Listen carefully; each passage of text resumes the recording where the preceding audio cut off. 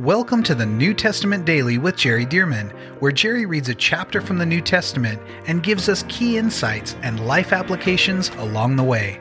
For more information about the Solid Life Journal and reading plans, visit solidlives.com.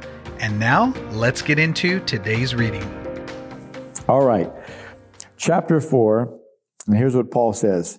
What then shall we say that Abraham our father has found according to the flesh? That's a question. What shall we say that Abraham has found according to the flesh? For if Abraham was justified by works, he has something to boast about, but not before God. For what does the scripture say? Abraham believed God, and it was accounted to him for righteousness. So Paul is talking about the contrast between being perfectly obedient to the law and being justified by your behavior, as opposed to being justified by faith in what Jesus has done. Or, in Abraham's case, faith in what a coming Savior would do. So, he said, what does the scripture say? Abraham believed God, and it was accounted to him for righteousness. It was accounted to him. He got a credit on his account, so to speak, of righteousness. He went to his bank account, his spiritual bank account, and it was full of righteousness. Well, how did that righteousness come? By Abraham being perfectly obedient? No. It came because he believed God. He put his faith in God and God's plan of salvation, and that what God was saying was true. And he got a deposit into his spiritual bank account called righteousness. So Abraham believed God, and it was accounted to him by righteousness. Verse 4, now to him who works, or we could say it like this, now to him who tries to earn salvation through being obedient enough, the wages, or in other words, the reward that he'll get from that, the wages are not counted as grace, but as debt. If you try to earn your way to God, God is perfect and holy. And unless you started perfect and holy and remained perfect and holy, you don't measure up. Well, guess what? None of us measure up. So he says, now to him who works or tries to earn his salvation through works, the wages are not counted as grace, but as debt. You get done with the week of work, a whole week, and you come to get your paycheck, and here's your paycheck. You owe $100 million. Why do I owe? I've been working. Yeah, but you're working on something that is impossible. And not only that, because you're working on it, because you think you can earn it by being a good person, then at the end of the day, you're going to find out that you're still in debt. Why? Because your debt was not paid. Because you didn't put your faith in Jesus, you put your faith in your own works.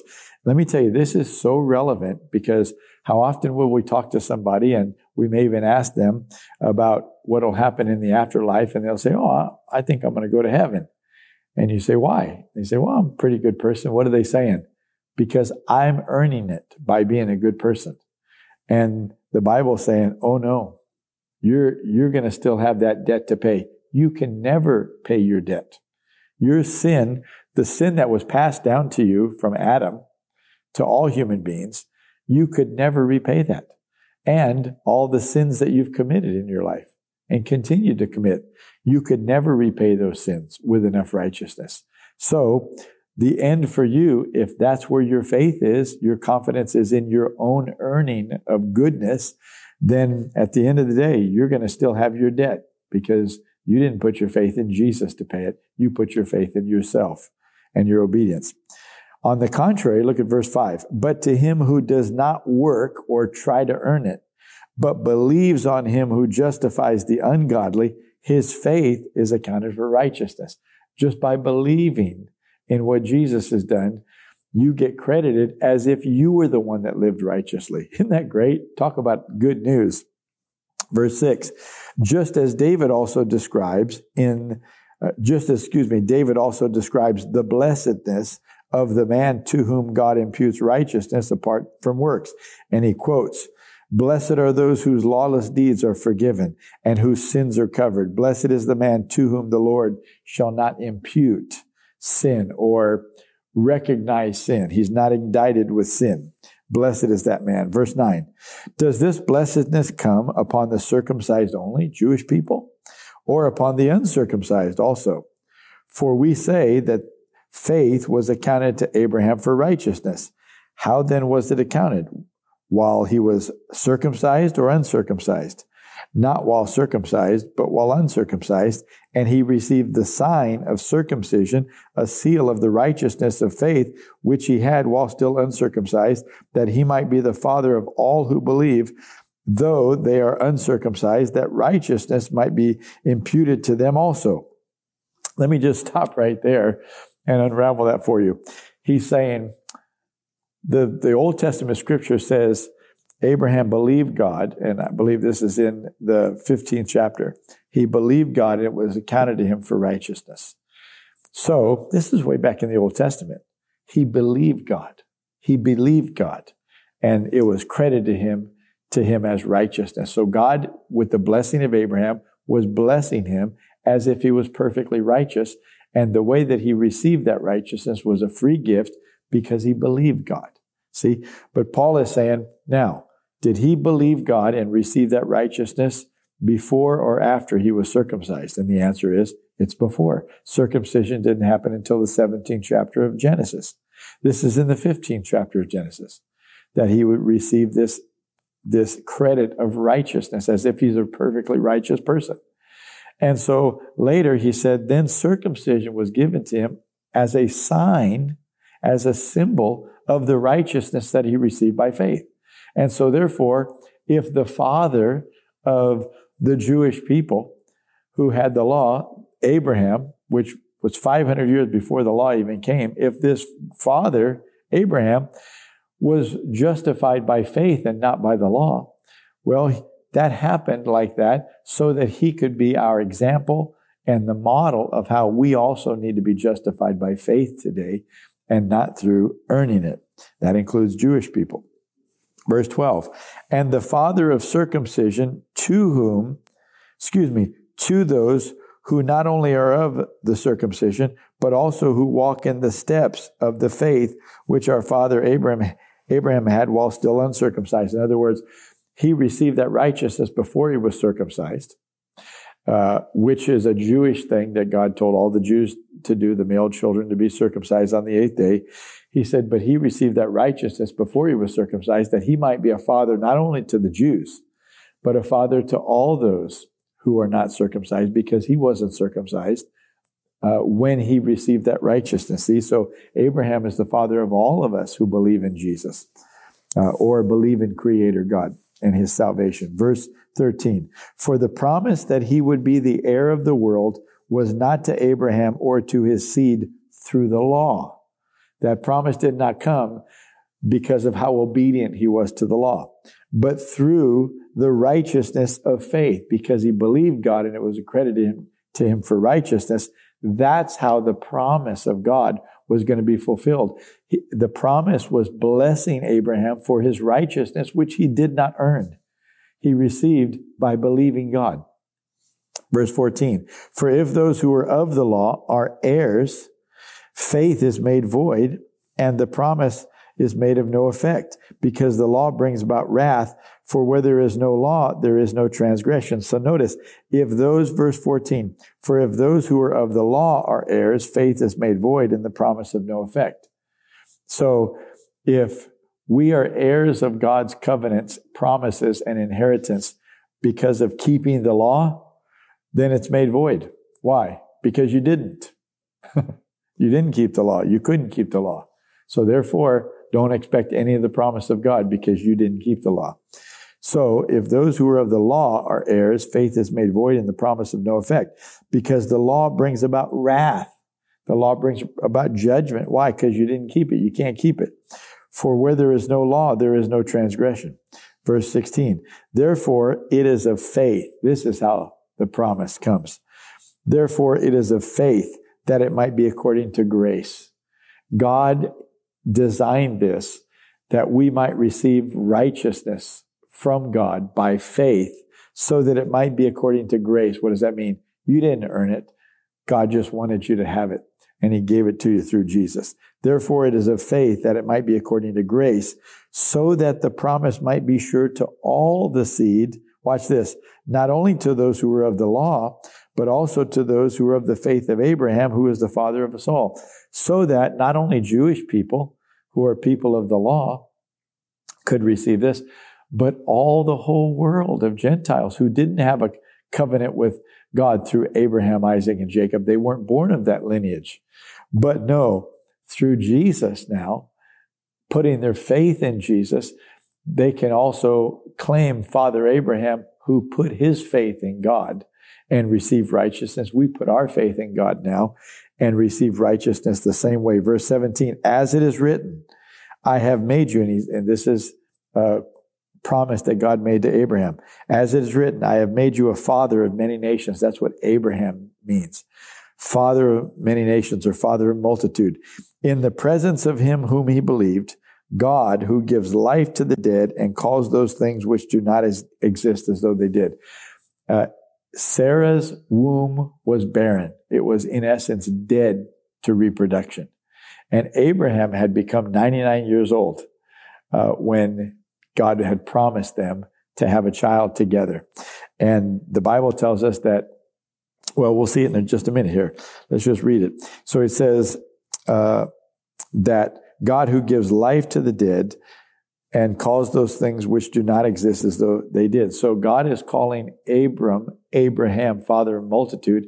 There's no possible way. But when God's speaking, God gives life to the dead.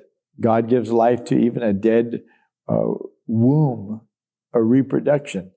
God gives life to it. Abraham, who became too old to bear children, but God gave life to him, reproductive life, right? So when God speaks, God's words change things.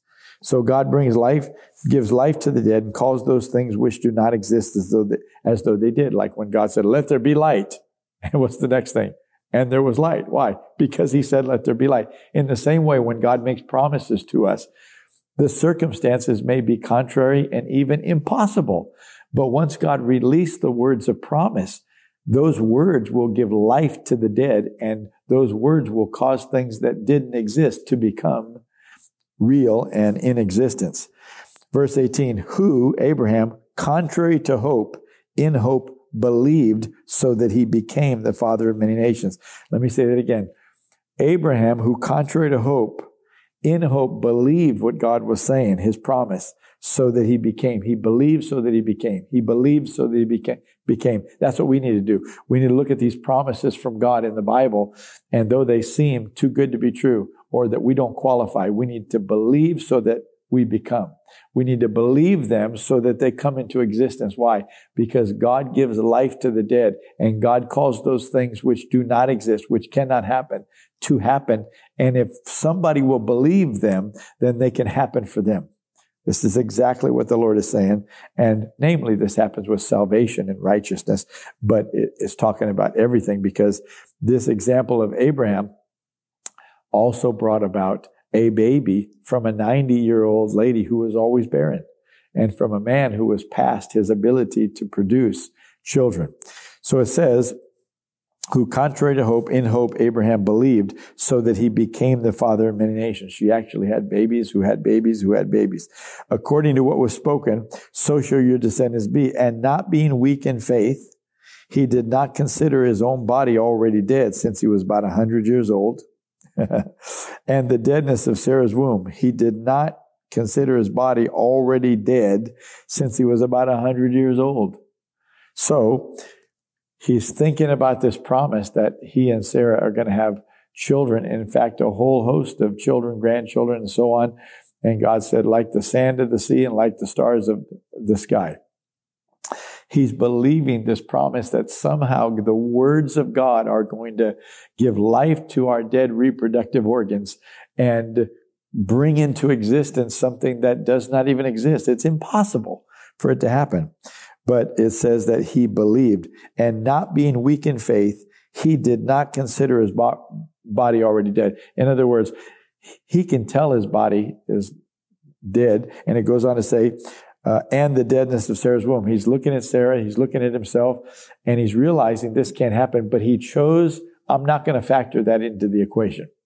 No, I'm going to take God at his word. I'm going to believe what God said. See, this is the kind of faith that causes God to make you to declare you to be righteous. Why? Because you believe him. It says, he did not waver, verse 20, at the promise of God. He did not waver. He did not allow the circumstances to challenge and certainly not to overrule the promise of God. He did not waver at the promise of God through unbelief, but was strengthened in faith, giving glory to God. When you're giving God glory, thank you, Lord. You called me the father of many nations. Thank you for all my children that are coming, Lord. When you're giving thanks to God and rehearsing his promise, faith comes by hearing and hearing by the word. You're being strengthened in faith. Notice again, it says, he did not waver at the promise of God through unbelief, but was strengthened in faith, giving glory to God, and being fully convinced that what God had promised, he was also able to perform. See, when you become fully convinced, oh man, that faith, like that woman with the flow of blood, if I may touch his clothes, I will be made well. She got a hold of the garment of Jesus, and the power of God was released without Jesus initiating it. Her faith initiated it. And that's why Jesus turned around and said, daughter, your faith made you well. We know it was the power of God that healed her, but her faith was like the light switch that released the electricity to cause the lights to come on. Her faith is what released and triggered the power of God on Jesus to come and heal her. So, and being fully convinced that what he had promised, he was also able to perform. We need to be fully convinced. And then it releases the power of God. And it goes on in verse 22 to say, and therefore it was accounted to him for righteousness. He believed God's promise. He believed him. And God said, I'm counting that as righteous. You're believing and acting as if you really believe the word. And I'm counting that to you as righteous.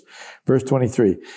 Now it was not written for his sake alone that it was imputed to him, but also for us it shall be imputed to us. What? Righteousness shall be imputed. Righteousness is you are right with God. You have been qualified. You've been pre-approved, so to speak, for these blessings and promises to come upon you. How? Through faith. You've been pre-approved. You've been judged righteous. You've been judged qualified. You've been judged that you deserve God's goodness and promises. See, how could we deserve it? By the grace of Jesus Christ. That's how. It says, now it was not written for his sake alone that it was imputed to him, but also for us. It shall be imputed to us who believe in him, who raised up Jesus our Lord from the dead, who was delivered up because of our offenses and was raised because of our justification, who was delivered up because of our offenses. He was crucified because of our sins and offenses. And he was raised because of our justification. He was raised up that we might be justified. So sin is paid for. Righteousness is imputed by the death and resurrection of the Lord Jesus Christ.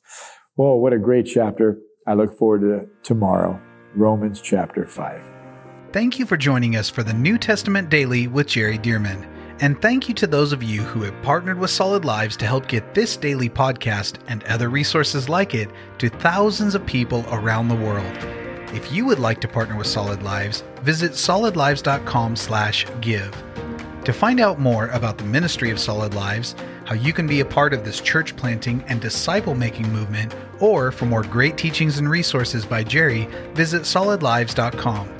We also want to invite you to check out Jerry's other podcast called The Jerry Dearman Podcast. Here, Jerry shares with us at least weekly from God's Word, challenging us and equipping us to fulfill the amazing plan that God has for our lives. You can find links to this podcast as well as Jerry's YouTube channel online at solidlives.com. Thank you again so much for joining us, and we'll see you right here tomorrow as we jump into the New Testament Daily with Jerry Dearman.